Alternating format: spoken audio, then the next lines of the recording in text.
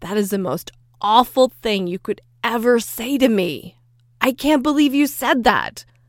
I hear this so many times from my clients in some variation where they tie themselves up in knots because of something somebody said, which most of the time has nothing to even do with them. It's not about them. It's just a reflection of what's going on in their life. But yet when we take things personally, when we internalize it, feel offended by it, then we're the ones that lose.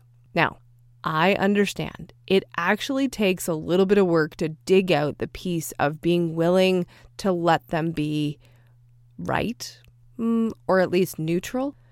Giving up this piece of making people wrong is a choice to make for your own inner sanity, but it is tough at times, but well worth it.